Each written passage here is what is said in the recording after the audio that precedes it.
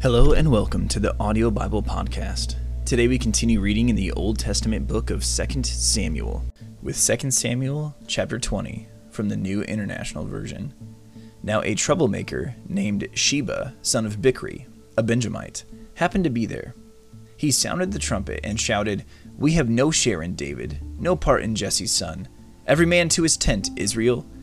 So all the men of Israel deserted David to follow Sheba, son of Bichri. But the men of Judah stayed by their king, all the way from the Jordan to Jerusalem. When David returned to his palace in Jerusalem, he took the 10 concubines he had left to take care of the palace and put them in a house under guard. He provided for them but had no sexual relations with them. They were kept in confinement till the day of their death, living as widows. Then the king said to Amasa, "Summon the men of Judah to come to me within 3 days, and be here yourself." But when Amasa went to summon Judah, he took longer than the time the king had set for him. David said to Abishai, "Now Sheba, son of Bichri, will do us more harm than Absalom did. Take your master's men and pursue him, or he will find fortified cities and escape from us."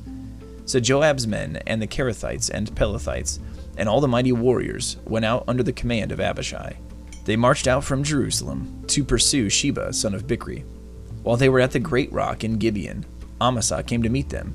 Joab was wearing his military tunic, and strapped over it at his waist was a belt with a dagger in its sheath. As he stepped forward, it dropped out of its sheath. Joab said to Amasa, "How are you, my brother?" Then Joab took Amasa by the beard with his right hand to kiss him. Amasa was not on his guard against the dagger in Joab's hand, and Joab plunged it into his belly, and his intestines spilled out on the ground. Without being stabbed again, Amasa died. Then Joab and his brother Abishai pursued Sheba, son of Bichri. One of Joab's men stood beside Amasa and said, "Whoever favors Joab, and whoever is for David, let him follow Joab." Amasa lay wallowing in his blood in the middle of the road, and the man saw that all the troops came to a halt there. When he realized that everyone who came up to Amasa stopped, he dragged him from the road into a field and threw a garment over him.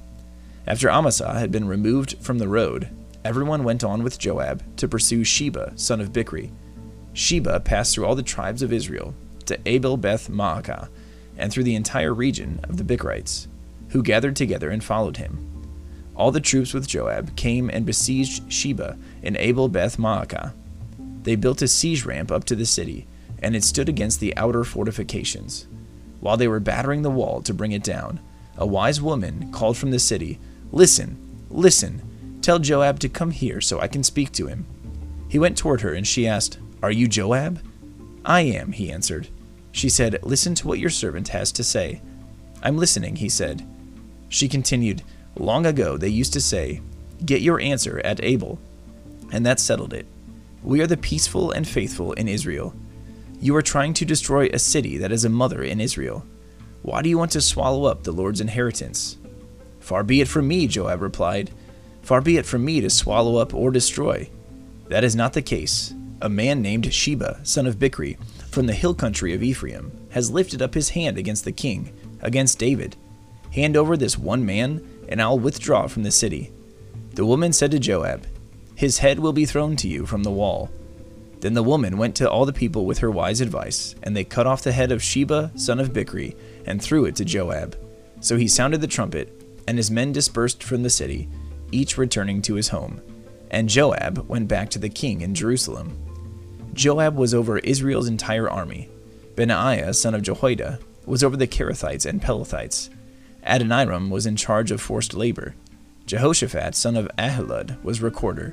Sheva was secretary. Zadok and Abiathar were priests, and Ira the Jerite was David's priest. Thank you for tuning in to the Audio Bible Podcast today. This has been 2 Samuel chapter 20 from the Word of God.